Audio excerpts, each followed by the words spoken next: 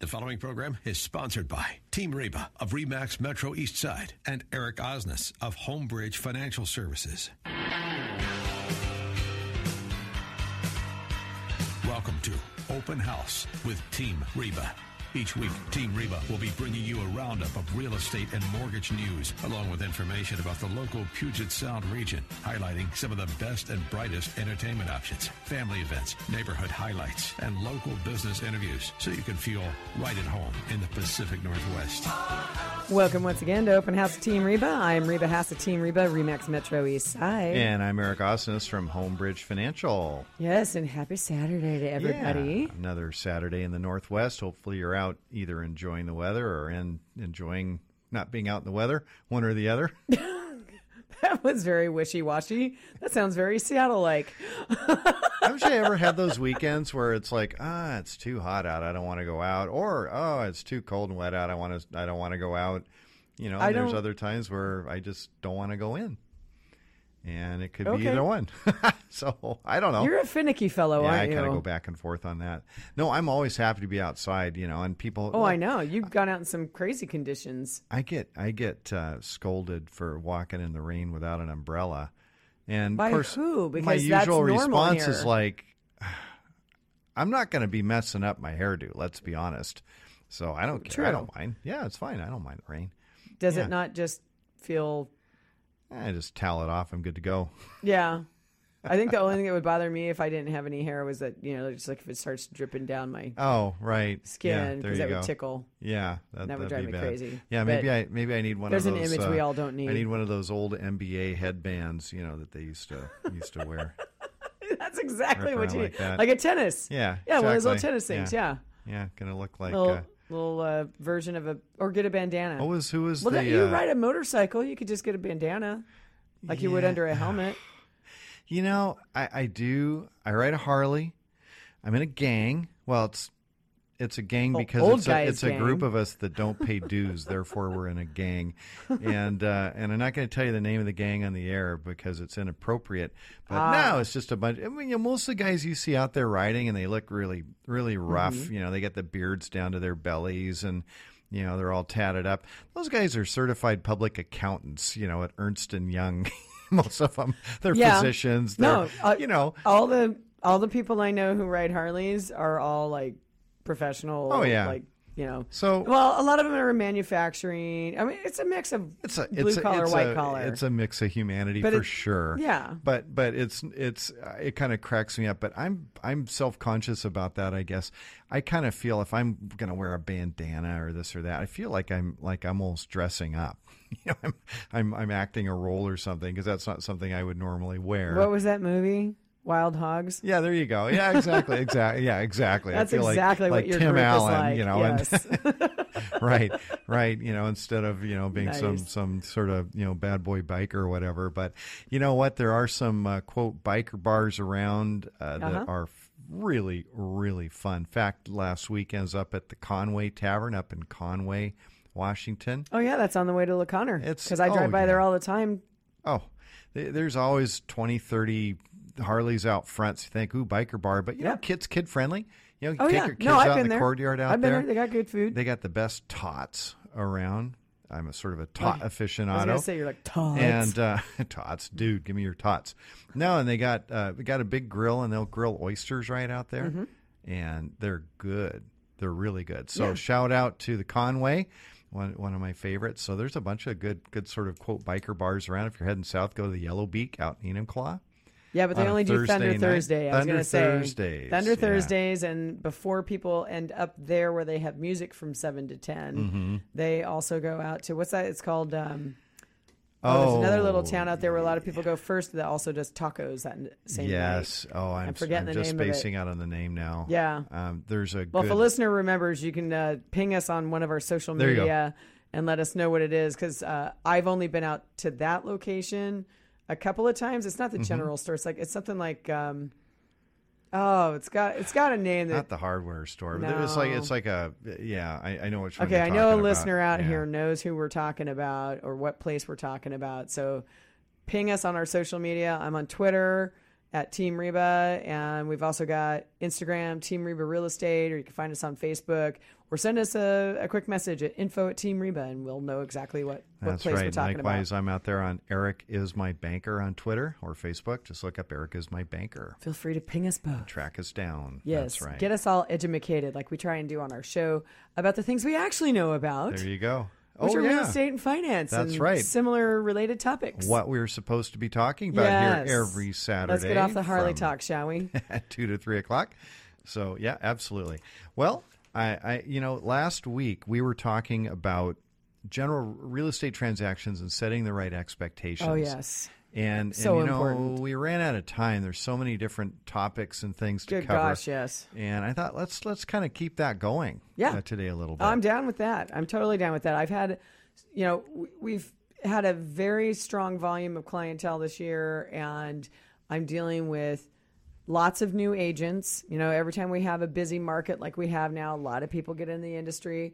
And, talking about setting expectations, it's about communication between all the parties. Right? The agents talking to each other, talking to our clients, talking with the lenders, working with the escrow officers. But I've actually had some of the stuff I'm going to talk about today is even some of the people who've been around a while aren't always up on their stuff. And it gets very interesting. It does. And it puts people at risk. But what are the stats, Reba? You've talked about these before. Mm-hmm. If we look at sort of King County, how many real estate agents are there in the county now?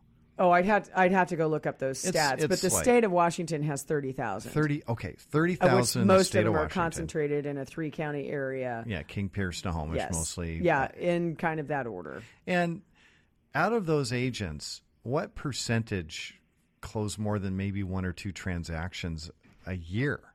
It's a really tiny percentage because nationally there's 1.36 million agents, and nationally only 43,000 people a year do more than 25 transactions. Right. Well, 25 is rocking. I mean, that's. But if you think about it, that's 2 closings a month.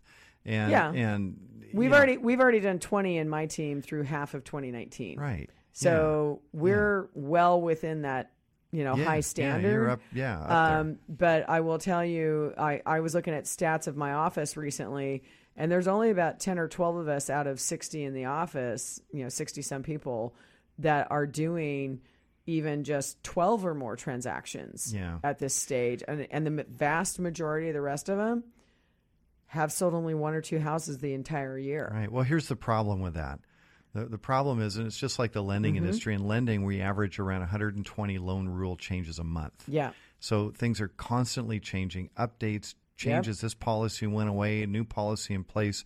Yep. We've got a big one coming up, right now that has to do with programs for first-time home buyers, and it's not a good change. Right. There's a lot of different things coming up, and in real estate, I'm sure it's the same thing. It's always changing. In fact, we just had new forms changes, and there's probably about 20 forms that were impacted. Okay, so if you're an agent, you do 1 or 2 transactions a year, you're really not up on the rules and the changes because a lot of these things, let's face it, you learn on the job. Yeah, or you're paying attention, or you're in the MLS every day and you're looking at, because let's say if you don't have clients, I'll tell you, they're not probably in the multiple listing service every day looking and seeing the notices. Right. And let me give our listeners an example, okay, and what this ends up doing.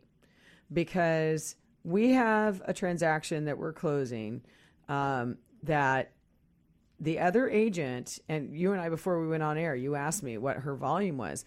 And it's actually not bad.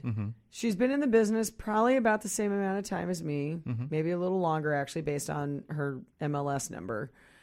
Now, she's sold significantly fewer homes than me, but it's not a bad rate, right? She's maybe doing, on average, 10 or 12 a year. Okay, all right. Okay, so on average, one a month-ish, right?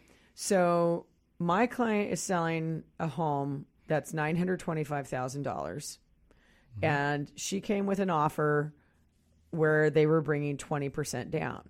Yeah. Right? And we talked with the lender. They said, oh, they're great. We've looked at their finances. Everything's good. So our client went ahead and signed off on it. Now, what was interesting was it's now about a week before closing, and my transaction coordinator, shout out to Angela Reeves, who's amazing. Hey, Angela. She's doing her due diligence for our client and doing the follow-up on the financing. And we get this note back from the lender saying, oh, yeah, well, we have this other document. We're just finalizing. We just reviewed it. The stock options have been cashed in now, and we are receiving the funds. And we went, stock funds? Like, no one told us stocks were being sold. Yeah. And so as I was starting to explain to you before we got on air, and we thought, let's just save it for the show, I sent back a message, including that lender and the agent, and said, because nobody, when I had conversations with them, said anything about stocks. And I said, well, that's wonderful that everything went fine and that the funds are available.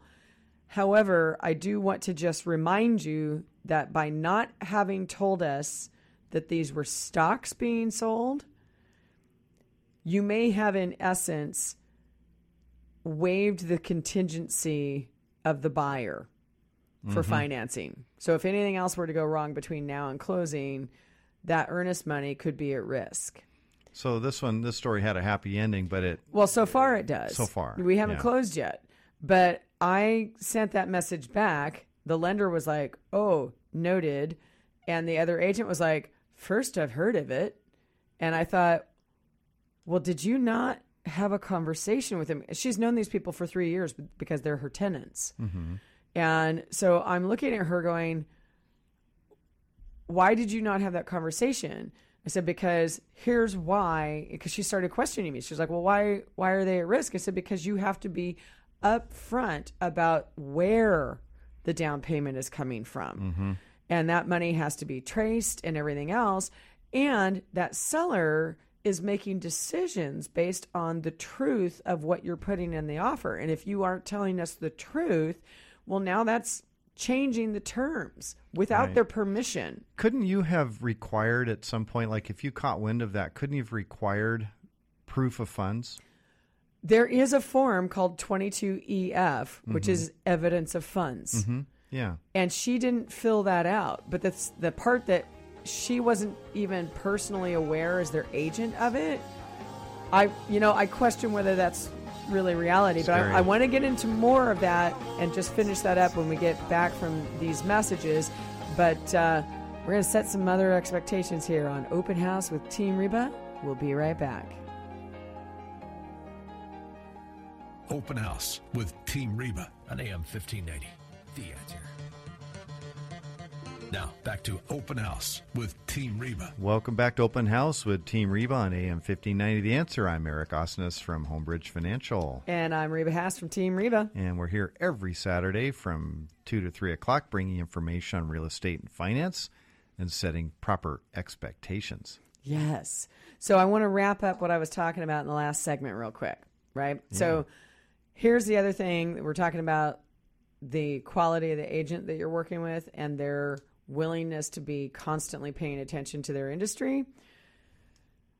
I ended up, the agent, when she said, I'm not aware of it, I wasn't sure at first if she meant wasn't aware of the stocks or wasn't aware that she had to divulge that information. Mm-hmm.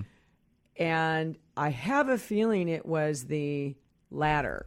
Mm-hmm. Because as I dug deeper, I said, you should have prepared a 22EF form, evidence of funds form, that then would have identified that those were non-liquid funds needing to be liquidated prior to closing, and that's where the down payment was coming from. Not that that's a problem, it's just that now we're going to ask for those statements to confirm that that value is there. Because think about this.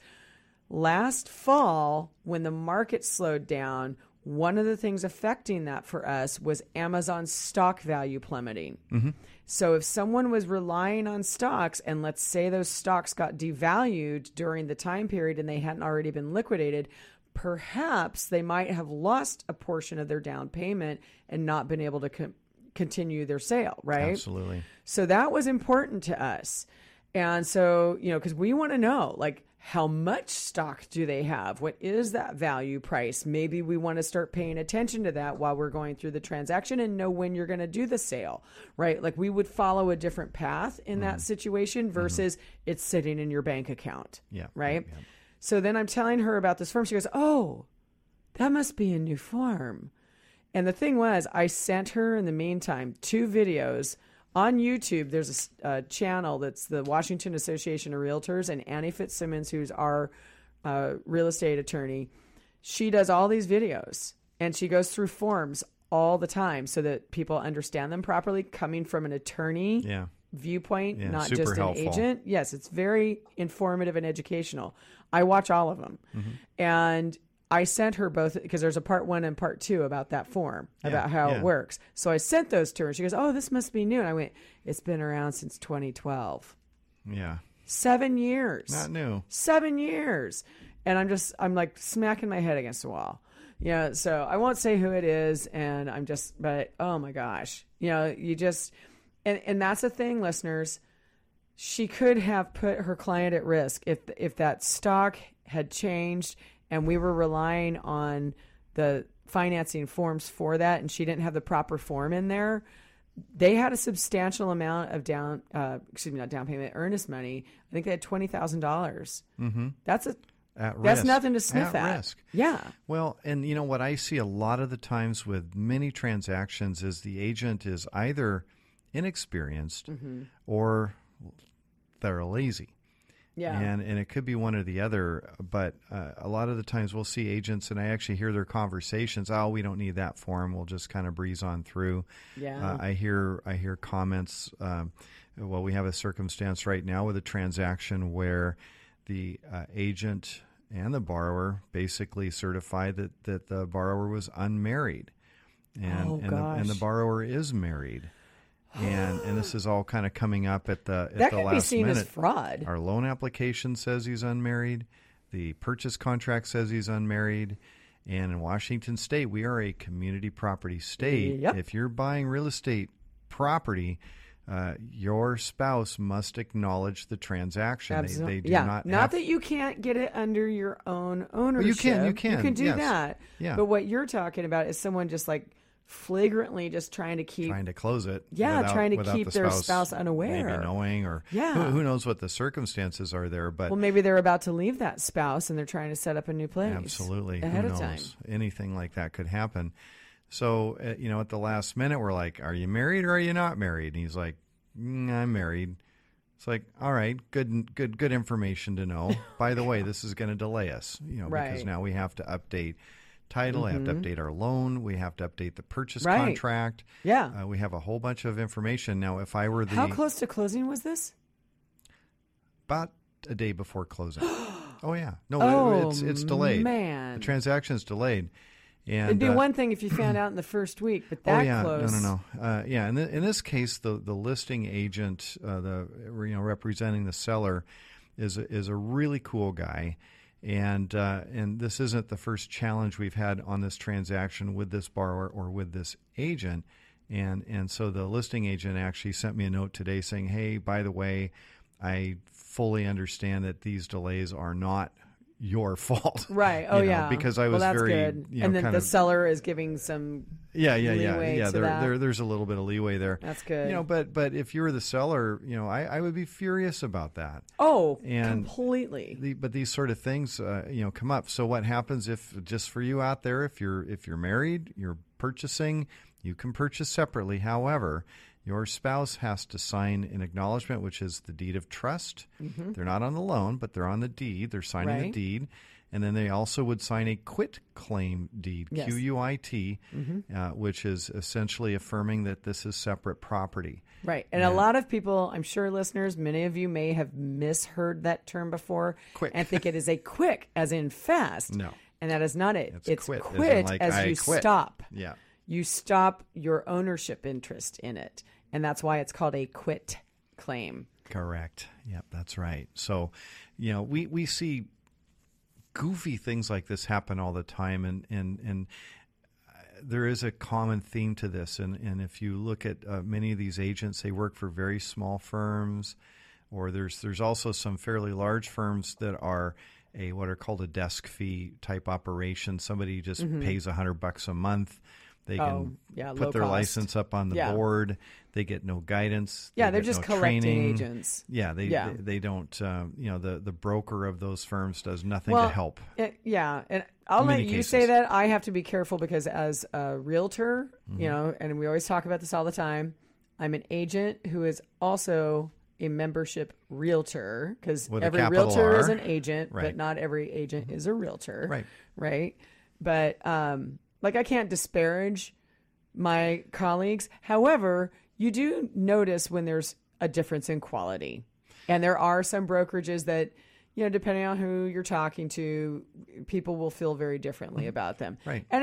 And sometimes it's office to office too, right? It depends on who the designated broker is. It depends on why they're in the industry. Right. Because many people don't realize how, everyone seems to think that there's this, there's a bunch of lawsuits going on nationally right now against the industry, trying to say that there's these monopolies.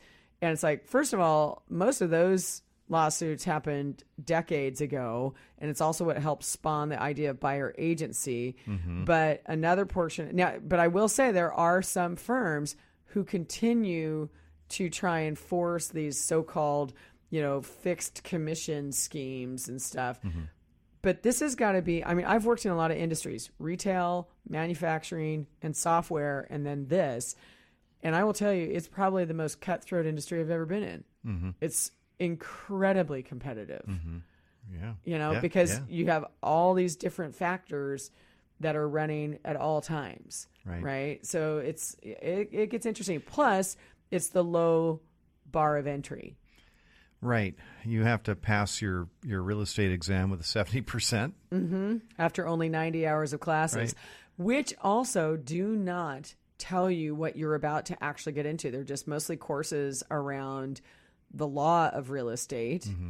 And then there's, out of that 90, there's 30 hours of practices, which gives you kind of a tiny little glimpse, but it also doesn't tell you that there's lots of different jobs inside the industry. But that's also why it's so important, especially if you're a new agent coming into this industry, that you work with a company that has a good, strong, solid managing broker who can mentor you. Except for most people coming in haven't saved any money. Like a lot of Americans, they haven't saved any money, and they didn't realize, because they don't tell you this in the classes, that you're about to become self-employed and you have to self-fund. Right. And suddenly people go, oh, I only have $1,000 in the bank. And guess how much money it costs to get a startup going? Yeah. Way more than that. That is pretty interesting. If you think about any other business, if you're opening a business, you have to save to get or you have to borrow, or you have to, right. Startups aren't always using their own money. No. They're getting investors. Right. But this is the difference in real estate is people get into it because they're like, oh, I can make my own destiny. But it starts out with you make your own big hole of money, right? Black hole of money, absolutely, until you can get yourself established. And most people don't survive that because, you asked me earlier about stats.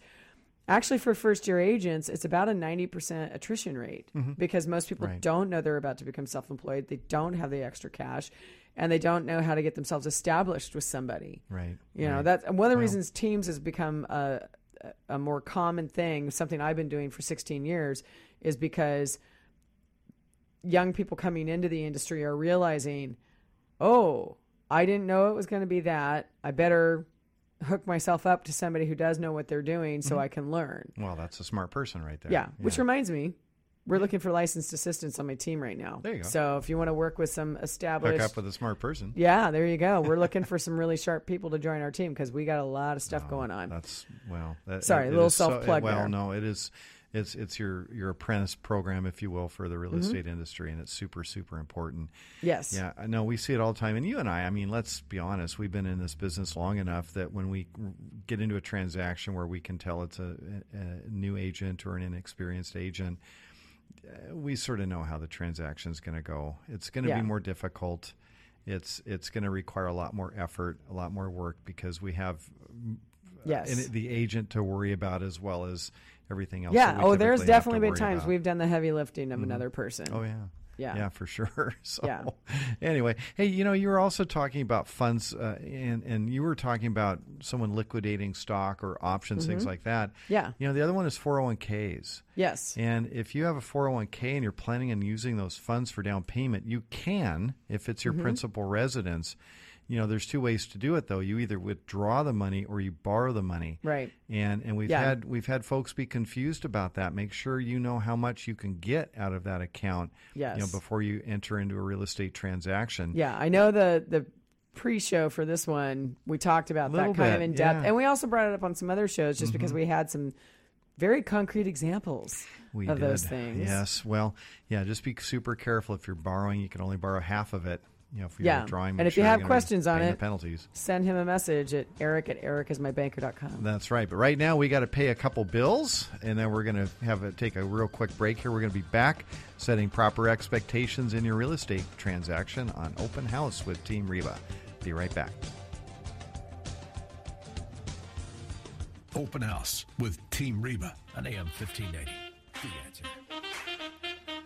Now, back to Open House with Team Reba. Welcome back to Open House with Team Reba. I'm Reba Haas of Team Reba, RE/MAX Metro East Side. And Eric Osnes from Homebridge Financial Home Mortgage. Okay. And we're here every Saturday from 2 to 3 and sometimes Sundays as well. Yes. Occasionally we get a bonus from 3 to 4. And don't forget, you can be finding us on podcasts that you listen to, whether it's iTunes, Spotify, or Stitcher. And just for our listeners to let you know, so if you want to go back and listen to a show after the fact, I mean, obviously you can always go to my blog, teamreba.com/blog, or you can go to these different programs and do a subscribe on those, and then you can have our whole list of them, which, just so you know, the full 3.5 years of back shows that we've got are going to be getting uploaded over the next few months. I've got somebody working on that project right now. We got some great fun shows. We've done over the years. We've had some really amazing guests on, and actually we're gonna utilize that same content, and eventually that will get put onto YouTube with some video kind of tied into that. Yeah, awesome. It's going to be very cool. Good. Yeah, very excited. I've been working on this for years, so that's right. Very exciting. We've been talking for years. Yeah, you and I have been talking for years. That's no joke. That's right.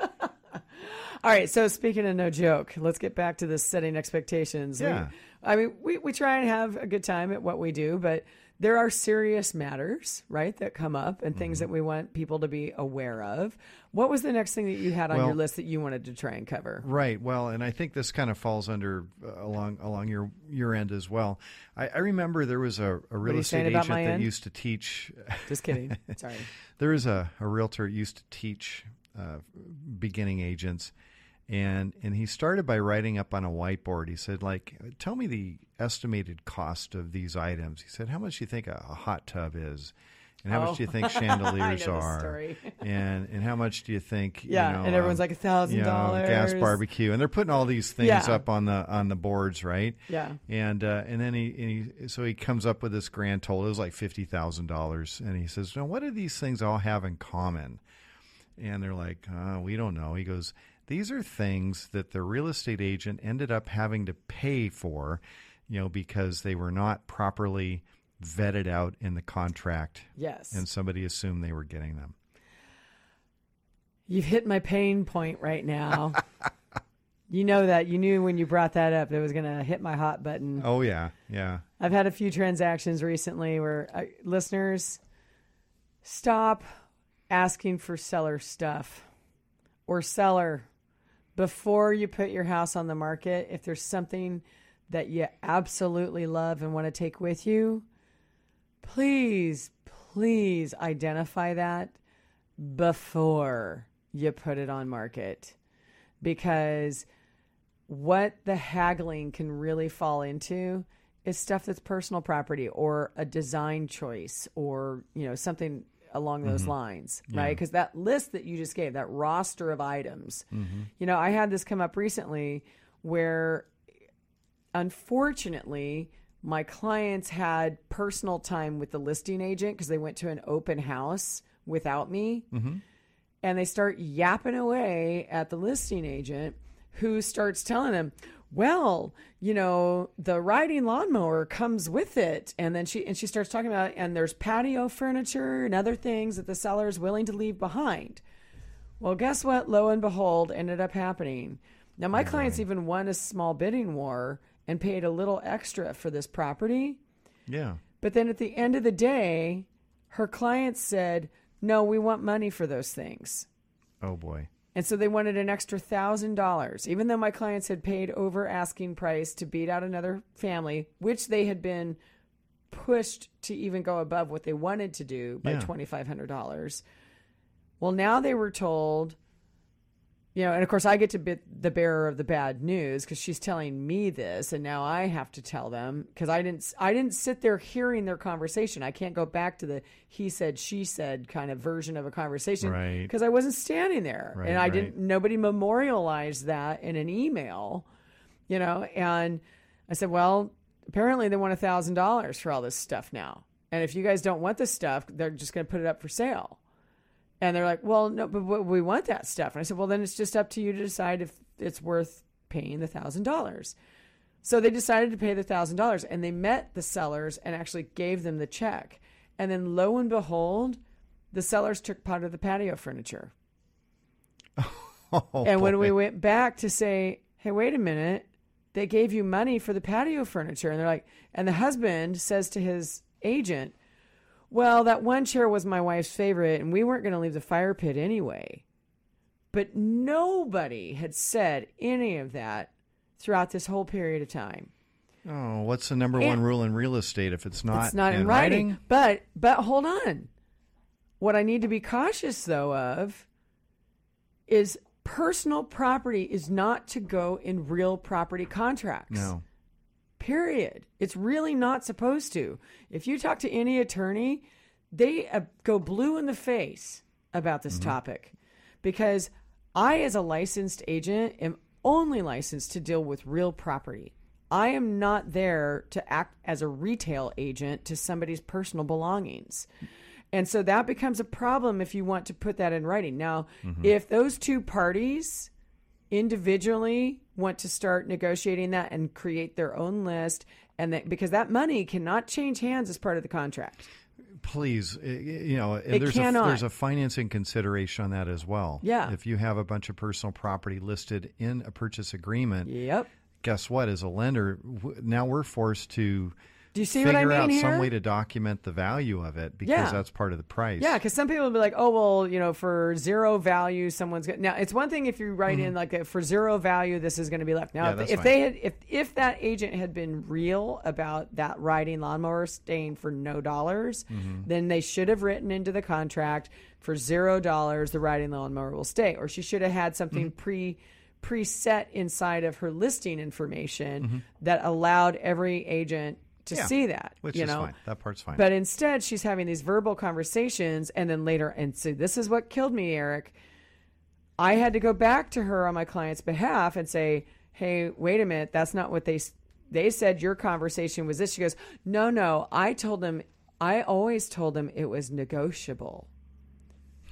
Oh boy. Well, what the heck does that mean? That doesn't mean anything. It means nothing, especially because she's not supposed to be purveying the personal goods. That's the equivalent of a parent saying, I'll think about it, when a kid's asking for permission for something. And I'll tell you, I sit with my clients, and, we had a mutual client recently that, I'm selling his place, and they've got a massive television in a particular room.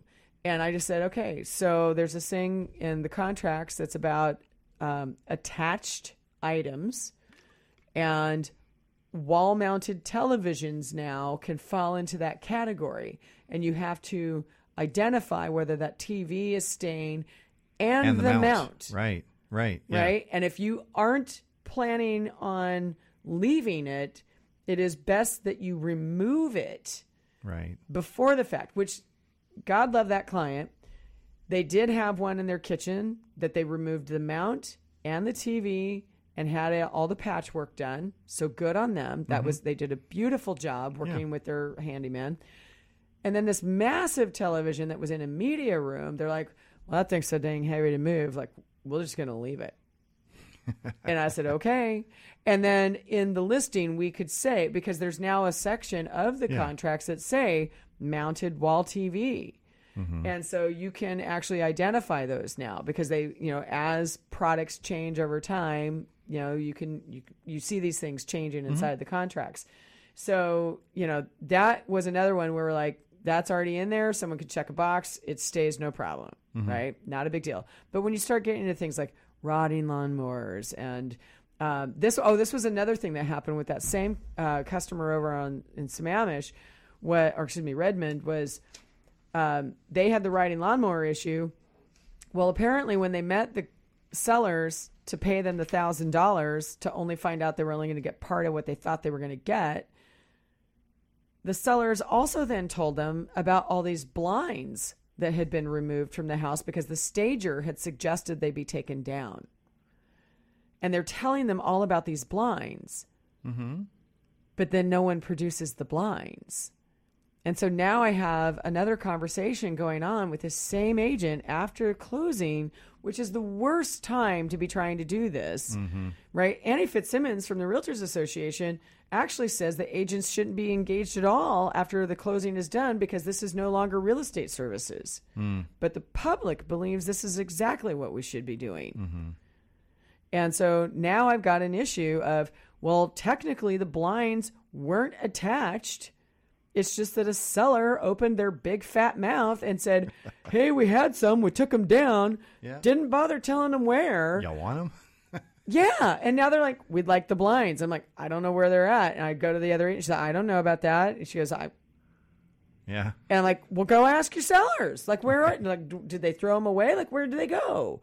Because they didn't leave them on the premises. They didn't even leave them in the garage. Interesting. So no. Where are they? Right.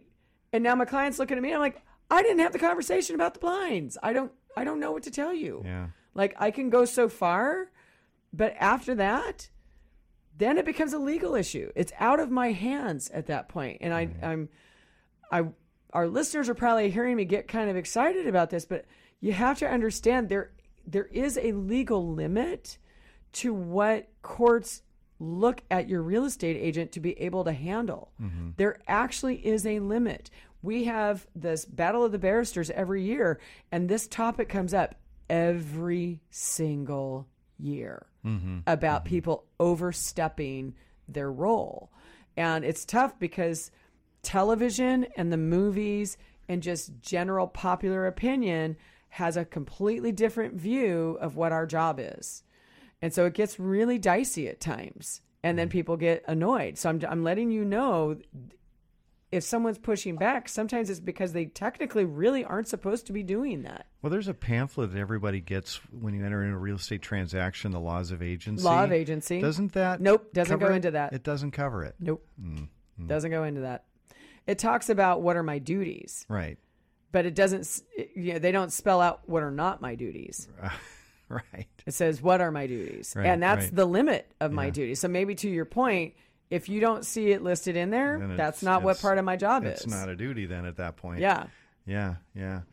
Boy, people can get almost had to play with words on that one. D-O-O-T-Y. Yeah. Got to get in a little bit of duty on the duty. That's right. That's right. Well, we're going to be coming back in just a few minutes here, but we've got a little bit more to talk about when we're setting expectations, including what not to put on an inspection response report. We got a lot more to talk about. Work orders. We got lots going on here. So stay tuned. More Open House with Team Reba. Be right back.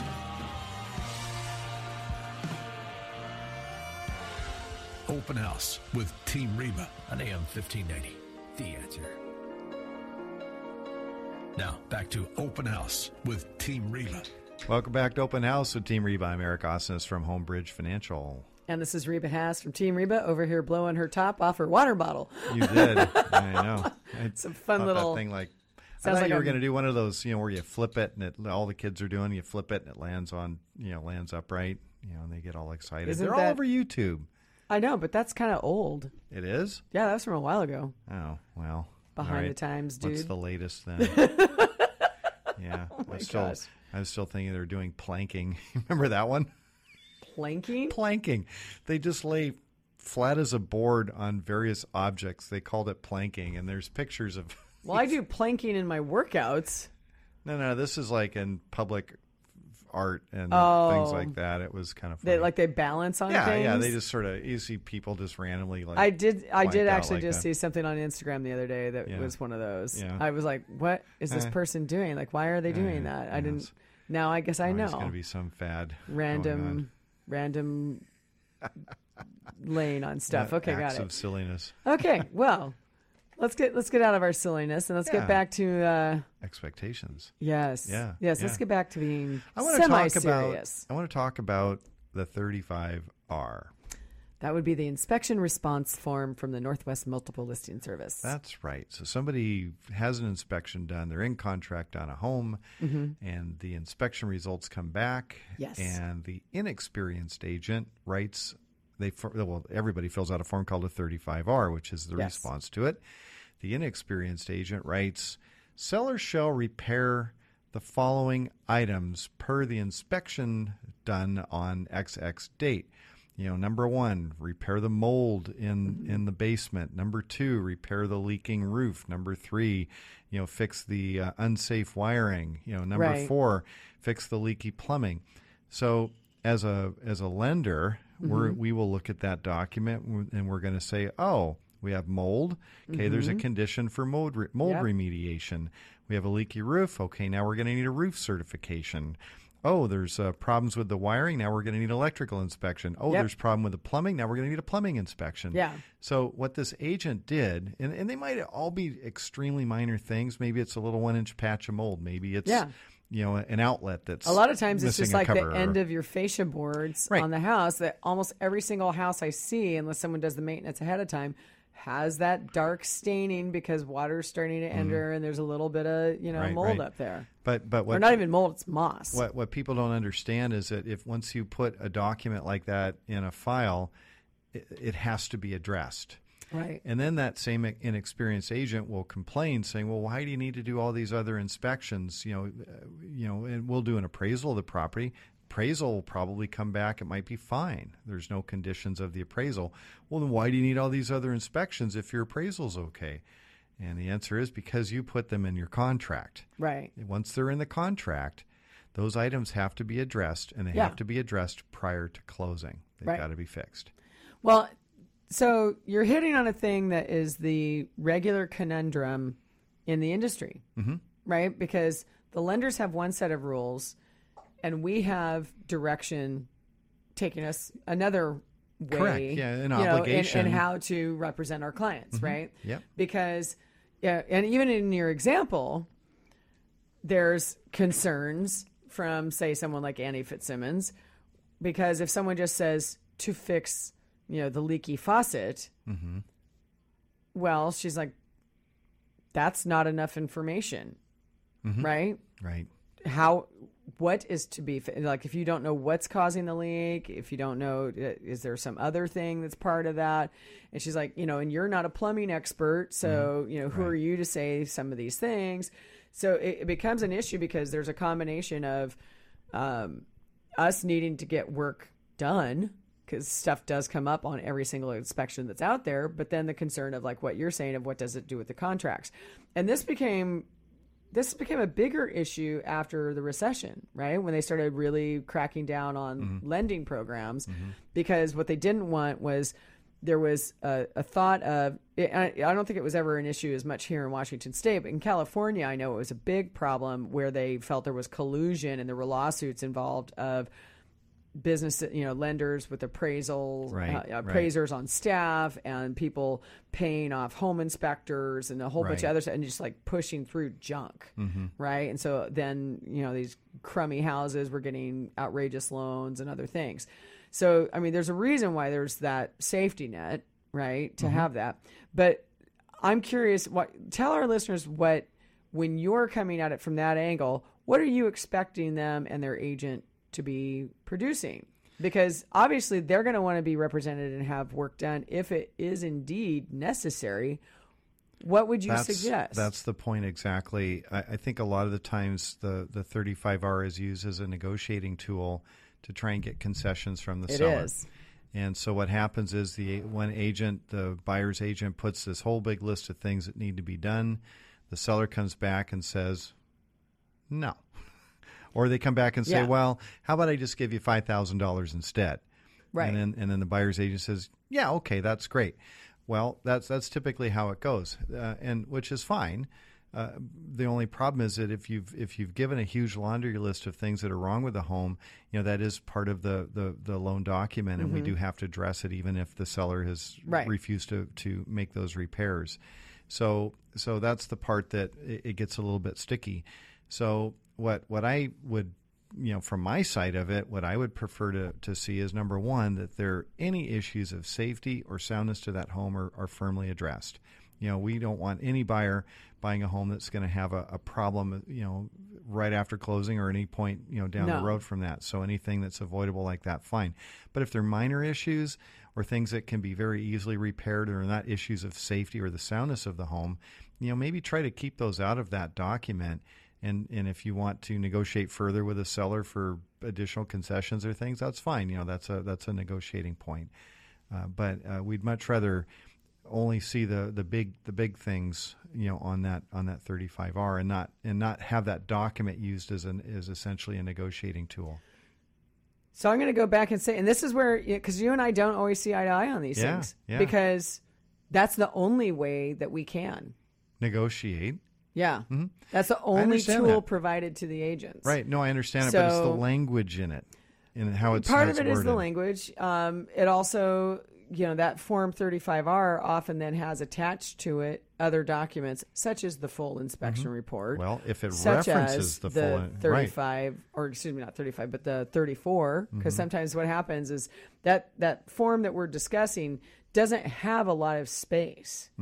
And so oftentimes that's why people say see attached, and either they're trying to put on the inspection report with things itemized, or they create what's called a Form 34, which is the blank addendum, and then they start typing things in there. And to your point, this goes right back to where the legal experts say, okay, just remember, agent, you get a limited practice of law.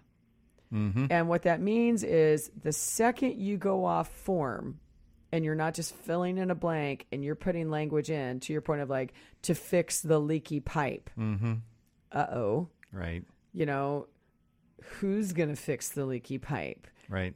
Are we using a licensed and bonded individual? That kind of thing. And we're going to run out of this segment. We have conversations about what does the agent even mean with what they've written in there. Yeah, half the time it's like, we're have like no idea. By it. And it's like, well, who's supposed to do that?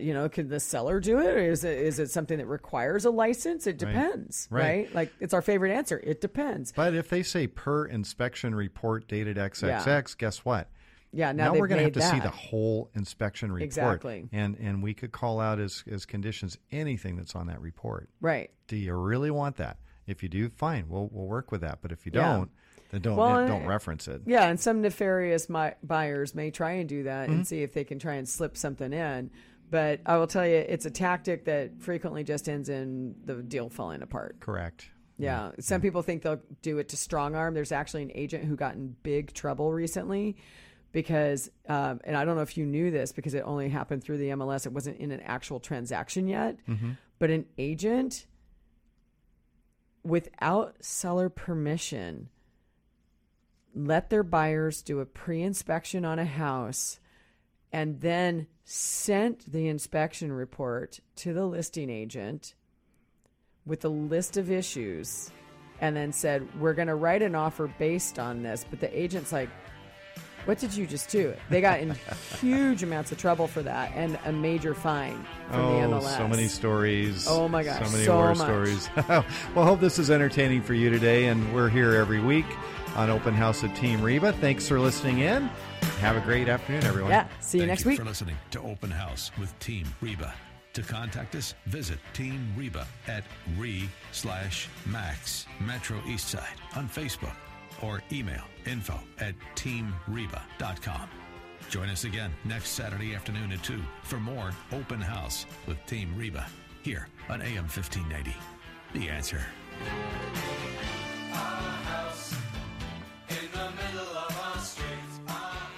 The preceding program was sponsored by Team Reba of RE/MAX Metro East Side and Eric Osnes of Homebridge Financial Services.